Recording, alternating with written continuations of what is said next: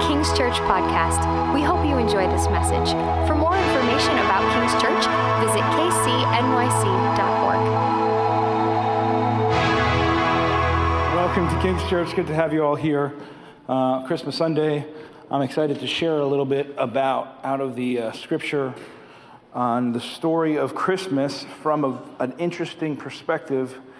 But if you will stand with me, we do this thing for the reading of the word where we all stand together and we all say the scripture together. It's a reminder that God's word is important, it's significant. If we believe in it and take it into our lives, it can change us forever. So with me together, starting in verse 8.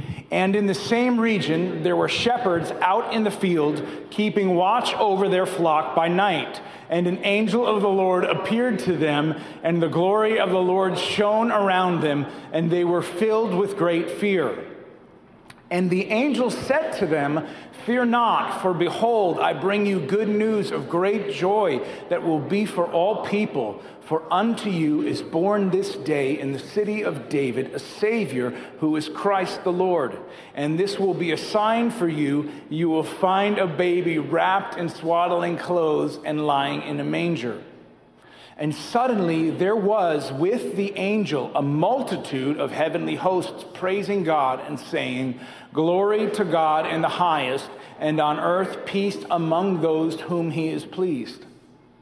When the angels went away from them into heaven, the shepherds said to one another, "Let us go over to Bethlehem and see this thing that has happened, which the Lord has made known to us." Father, we just thank you for this Sunday. We thank you for your presence here. We thank you for your word. Let it be good seed that's planted into the soil of our heart, Lord, that would bear the fruit of the kingdom of heaven, that wherever we go, whatever we do, whatever we touch, the fruit of heaven would fall off of our branches, and your kingdom seed would be spread throughout our worlds. In Jesus' name, amen. Turn to your neighbor, say, "Would you get me this year?" And you could be seated.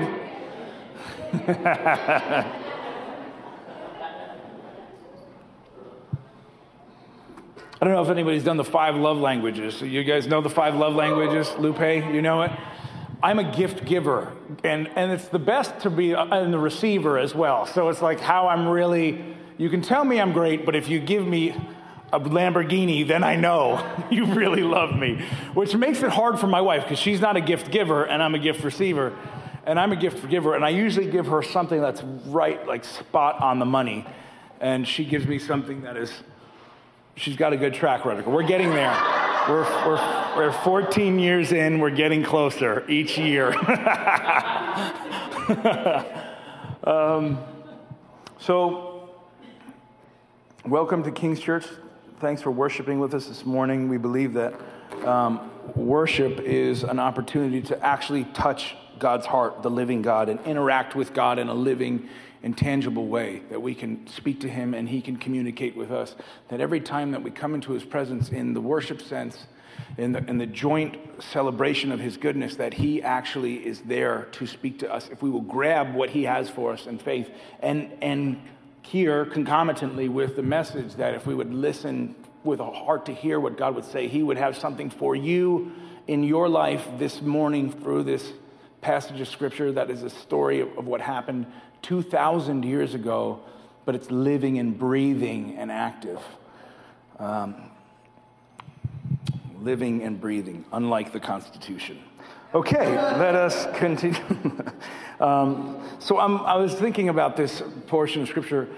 I was thinking about the Christmas story, and my family growing up, we always did Christmas on Christmas Eve, the night before Christmas. We were just too excited to wait for the morning, and my parents would let us all open our presents on Christmas Eve before the Christmas morning. And it's a wise strategy as a parent because you get to sleep in on Christmas morning, and your kids are for a couple of hours playing with their toys and fun and doing all this kind of stuff. And I've always been a Christmas hound. Just the season is fun, the lights are fun, the cutting down the tree is fun. And I was thinking about the Christmas experience as kind of a cultural icon, the backing of which is our, for us as believers, the backdrop of which is this Jesus story. It's really long, and there's way too much for me to say all of it. And I just get fixated on like a verse or a part of the story. And I was thinking, what if we just talked about only the shepherds and the angels? Really narrow our focus down to this really bizarre interaction between these people that are truly on the polar opposite ends of existence almost. Like, you can't contrast, there's not a greater contrast than the shepherds and the angels. And I think it so well encapsulates the gospel story and the heart of God and his desire to communicate and redeem man in this simple, short passage of Scripture. And you have Joseph and Mary and the Immaculate Conception and all of these cool things. But right here, this part of Scripture is Jesus is born, and then God decides who he will share the news with first. And it's profound. And it's like heaven is undulating with excitement. It's like it has to burst forth somewhere because God has come to earth. And the grand story, the cosmic narrative is exploding onto earth. And God has to tell human beings about it. And these angels, man, it's a beautiful thing. So that's what I'm going to share about. So this is like a two-part perspective. On the one part, you have the giant cosmic story that most of us here today know, that Adam ate of the wrong fruit, that God set man in paradise and said, my desire is for man to live in flourishing and tend to flourishing and multiply the flourishing, that the earth would be covered with the flourishing of God. And it's still a promise that is going through us today, that the place where you live or work or exists, the relationships around you, the places where you go would be places that flourish with the goodness of God. Right? That there is actually a pattern that he originally gave, and Jesus came to redeem the earth from the curse and to reinitiate the flourishing. And we have churches that are fixated on the eternal, which is a very important thing, but they forget about the flourishing of the earth that God originally entrusted man with. That it was a gift to man, that the palette of expression that God gave to mankind was a gift to express the goodness of God in these beautiful things that he's given us. And I love that idea, a palette of expression. And as you're a kid, you can get a toy, and a toy can be a G.I. Joe, and you do this kind of thing like, here's my G.I. Joe right here, this pick that Eric gave me. And you go, hey, I'm going to fight the bad guys, man-a-doo-doo. And you're limited into this certain story with this guy. But if you're given a musical instrument, if you're given a piece of painting, you have a palette of which expression can be developed upon. And to each individual human being that is given a guitar, a painting palette, a piano, or whatever, they have a palette of expression so that their life and their desires and their dreams and their wishes and their heartbreak can be expressed upon the palette. So God gives man a palette for which to express himself, made in the image and likeness of God, for things to flourish, for the world to flourish. And we know the story. Adam eats the apple and the world is broken. Integrally made in the image of God, fundamentally made in the image of God, integrally corrupt, like a virus went into the corpus and corrupted it, and the virus will kill it if it's not redeemed and healed. And for 4,000 years, from the history that we have in the Bible, is 4,000 years from this point of Adam eating and then Jesus showing up on the scene. Why do we care about how long it is? It's really interesting because God in Genesis chapter 15, which we'll get to in a few weeks for those of us who are following the Abram story, promises Abram that the children of Israel will be enslaved in darkness for 400 years. And that the death of a firstborn will redeem them will create the way for them to be saved and leave the bondage of Egypt and walk into freedom toward the promised land. This 400-year period is what God promises to Egypt, but mankind is in a 4,000-year period. And before Jesus comes, there is, theologians call it, the 400-year period of silence. Between the last prophet that speaks to Jesus, speaks of from God to the people of Israel. And when Jesus comes on the scene, the people of Israel are waiting for a word from God, and they receive the word as God. Why? It's just cool. It's just cool stuff that God's into. I just love that God is a God of patterns and ways. He's not sporadic. He's not random. He's not accidental. He's not bumbling through the universe. He's tuned this narrative for him to be the hero and redeem us back to what we're called to be. And so we have this gigantic cosmic narrative, and 400 years of silence have been the state of the people of Israel, darkness and bondage to the lack of hearing God's voice, and the word of God comes in flesh. And it's this amazing, humongous picture. I was writing about it, and I wrote like the cosmic thicket of our existential jungle or something like that. Just big, humongous. And in the midst of it, the angels appear on a hillside to shepherds. Exactly the opposite place on the narrative of the cosmic story. You open the book, on the spine in the middle, where God decides to show up, is in the manger, and who he decides to tell are these shepherds on a hillside. And if you're an asking person, you have to ask the question, well, why? Why would he do that? Why would he show up to shepherds? And there's the big picture stuff like, well, shepherds are this picture of humility. You know, shepherds are, God's a God of the people. He's not just for the king, and he doesn't show up to lawyers, unfortunately, right? He doesn't show up to merchants. He doesn't show up to economists. He shows up to not only shepherds, he shows up to the night shift shepherds. And it says this, they're not even like the shepherds that own all the sheep. It says that they're living out in the fields with the sheep. And I don't know about you. I don't know if you've ever met a night shift shepherd before. They're not clean people. Like, I don't know how they were then, but now today, like you have farmers, but the night shift farmers are guys that aren't at the top of the echelon, right? They're not gunning for position. They're just barely making it. They're just barely there. When I was in my early 20s, my brother Robert lived in this little tiny town. I grew up in a little tiny town. It was a different tiny town, and I had to find it in the middle of the night. It's like 11 o'clock at night, and I had just got home from college, and I wanted to go visit him in his new apartment. And so I'm driving through these back roads, upstate New York, and there's no cell phone reception.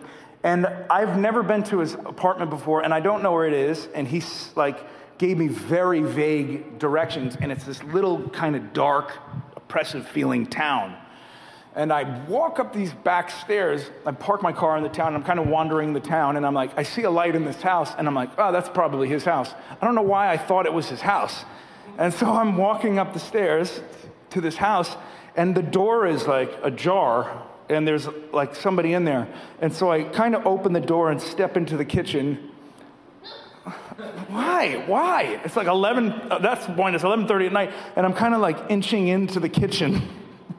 And I peer around the door, and it's not my brother at all. It's this total stranger that I have just broken and entering. I have just broken the law. The statute of limitations is passed on this, but and I like, oh my God, I gingerly sneak out of the guy's house and down the stairs, and I get in the car and I like driving away quickly, and there is this dairy farm with the lights on. And I'm like, well, probably nighttime workers in the dairy farm, so let me get in there. I'll yell at my brother for not giving me directions. I could have got shot in that guy's house.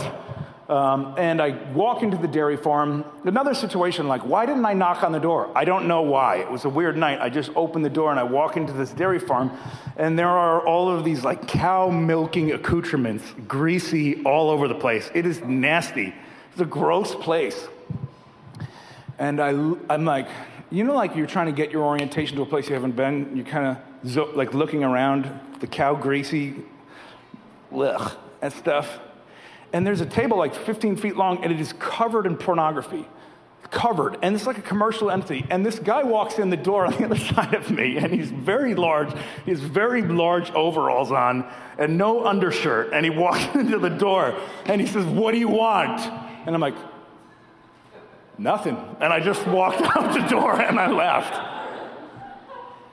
So the night shift shepherds may not have been that bad, but they are not the people of worth and wealth.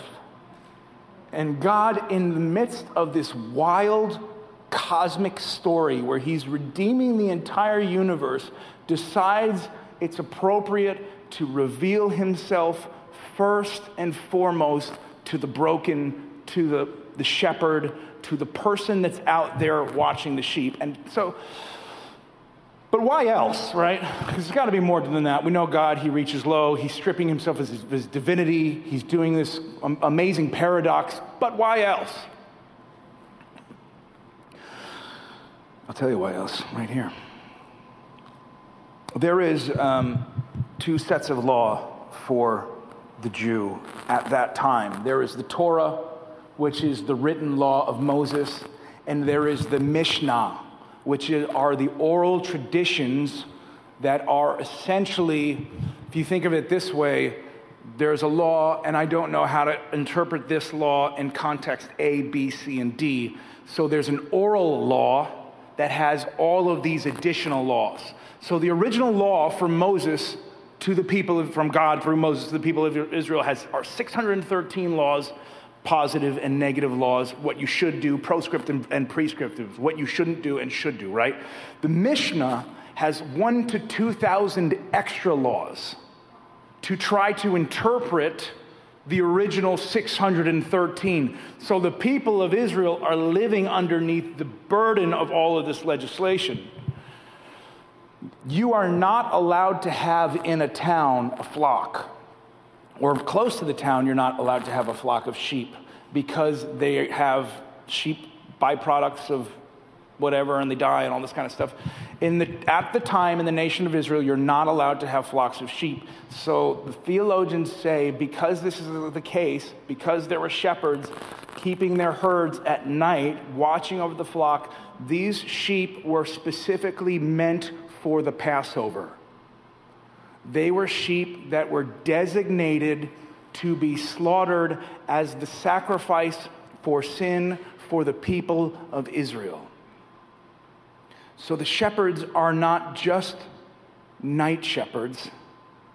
They're also guarding over a sacrifice for the people of Israel that Jesus would come and replace. The angels come to the guardians of the sacrifice that are guarding the lambs to be slain for the people of Israel for Passover that is soon to come. And they're saying, rejoice, because there's good news. There is coming great joy to all people. We'll get into the text in a second, but here's this secondary picture that no longer will you need the animal sacrifice because a new sacrifice has come. The sacrifice for the world, for the remission of sin, for the curse to be broken, for the redemption of the world. So you got this cosmic picture, good versus evil, the story of God, the devil, the fall of man, and the angels come. One angel comes down and declares this message to the shepherds that are guarding sheep for the sacrifice. It's very specific. It's not random. It's not accidental. It's exactly according to the plan and purposes of God. Is that cool or what? So verse 9 says, and an angel of the Lord appeared to them, and the glory of the Lord shone around them, and they were terrified. So I always like to ask the question, when I'm reading a passage of Scripture, I always like to say, so the shepherd, what is the shepherd? What are they doing? Who are their jobs? And then, you research and figure out who the heck these guys are. And when you hear an angel appeared, you can do one of two things. You could say, okay, it's a Christmas story. That's nice. Ba-na-na-na-na-na. Ba-da-da-da-da-da. Or you can say, what the heck is that thing? And why does history and all of these scriptures, of which there are 23,000 copies of these original documents, say time and time again to a people group who believe that lying is a deadly sin? Why are they telling the story about an angel that's showing up on a hillside? Who is this entity and what is he doing, right? That's the question that should be asked. We should say, what is happening here that these guys are out shepherding sheep at night and an entity from another dimension appears before them? Okay, this is intense, right? It's more Halloween than Christmas at this point.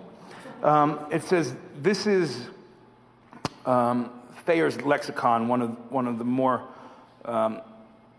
leaned upon lexicon. It says, in the scripture, both Old Testament and New Testament, an angel is one of the host of heavenly spirits that, according alike to Jewish and Christian opinion, wait upon the monarch of the universe and are sent by him to earth to execute his purposes, to make them known to man, hence the frequent expression angel or messenger of God. The word angel in the Greek, the derivative, the meaning is messenger, one who brings a message of God, carrier of the message. And they are not only subject to God, but subject to Christ. Hebrews 1:4, 1 Peter 3:22, Ephesians 1:21, who is described as hereafter to return, Jesus, to judgment, surrounded by a multitude of angels as his servants and attendants. And this is wild. Single angels have charge over separate elements of earth, such as fire, Revelation 14:18, and the waters, Revelation 16:5, and wind, Revelation 7:1, John 5:4. So we're talking about entities that have massive power. They stand before the monarch of the universe. Wow, it's a powerful word. The ruler, the king, monarch, king, ruler of the universe, to do his bidding on earth. And it says this, but the angel brought the message. That's who he is, as a messenger. He brought the message and said to them, do not be afraid. I bring you good news that will cause great joy for all people. Today, in the town of David, a Savior has been born to you. He is the Messiah. And sometimes when we read fast through passages, especially ones we've heard or grown up with, it's easy to skip through what is actually being said. And I stopped at this thing. It says, first of all, don't be afraid. Well, that's appropriate, right? Because the night shepherds are going to be terrified. They're just going to be absolutely terrified that there is some kind of being from another world that shows up at all and has anything to say, or is even there, is going to be absolutely terrifying. So the angel first has to say, don't be afraid. The message that I'm bringing to you is great joy. And then this is the phrase that stood out to me. A Savior has been born to you. And that's what I love. The touchdown of the gospel, that the angels didn't say, and unto the universe, the Christ has been born. Unto the kings of the world who will soon be revealed to the Christ. He says, unto you shepherds, night shepherds, out here on the hillside in the middle of the night, watching the sheep, to you a Savior's been born. Independent of your place, posture, or positioning, to you independently this Christmas to look upon Jesus and to say, he was born for me personally, for my redemption.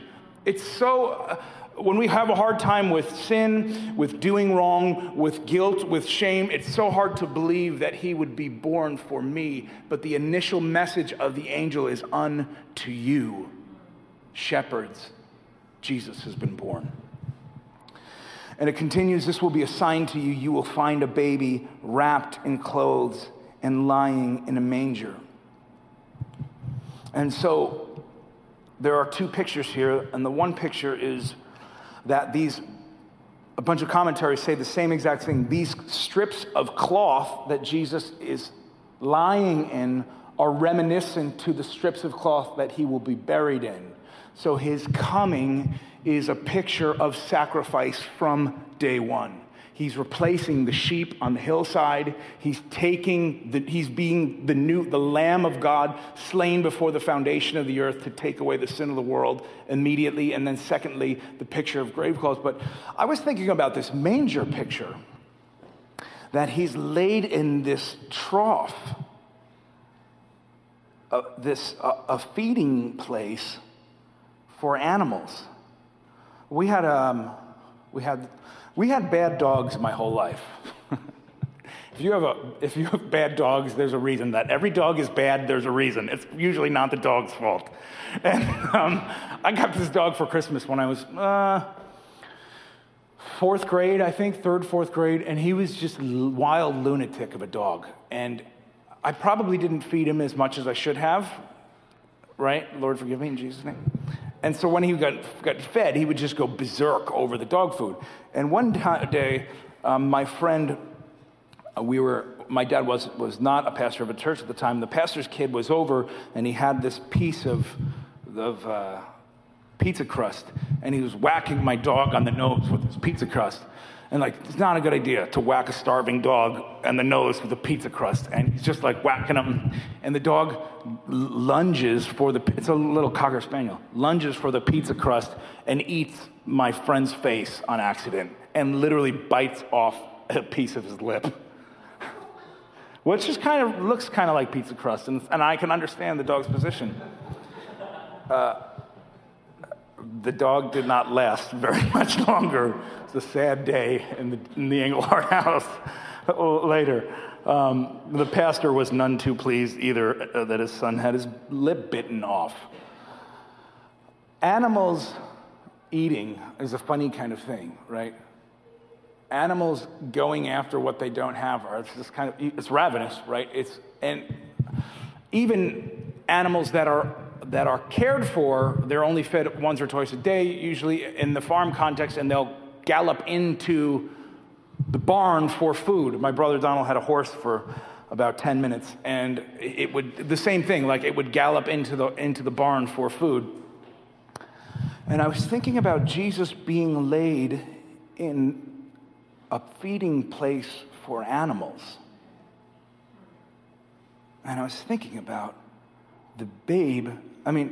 Certainly, again, there's this picture of God stripping himself of his divinity and being brought into a place. There's no room for him in the inn, right?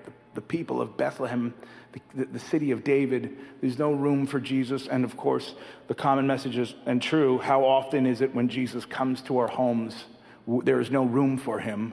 And he's cast out into this manger, this place where animals eat and sleep and feed and do all kinds of stinky animal things inside it. And the King of Glory, as a baby, vulnerable to the brutality of the elements, is laying in a trough in a feeding place.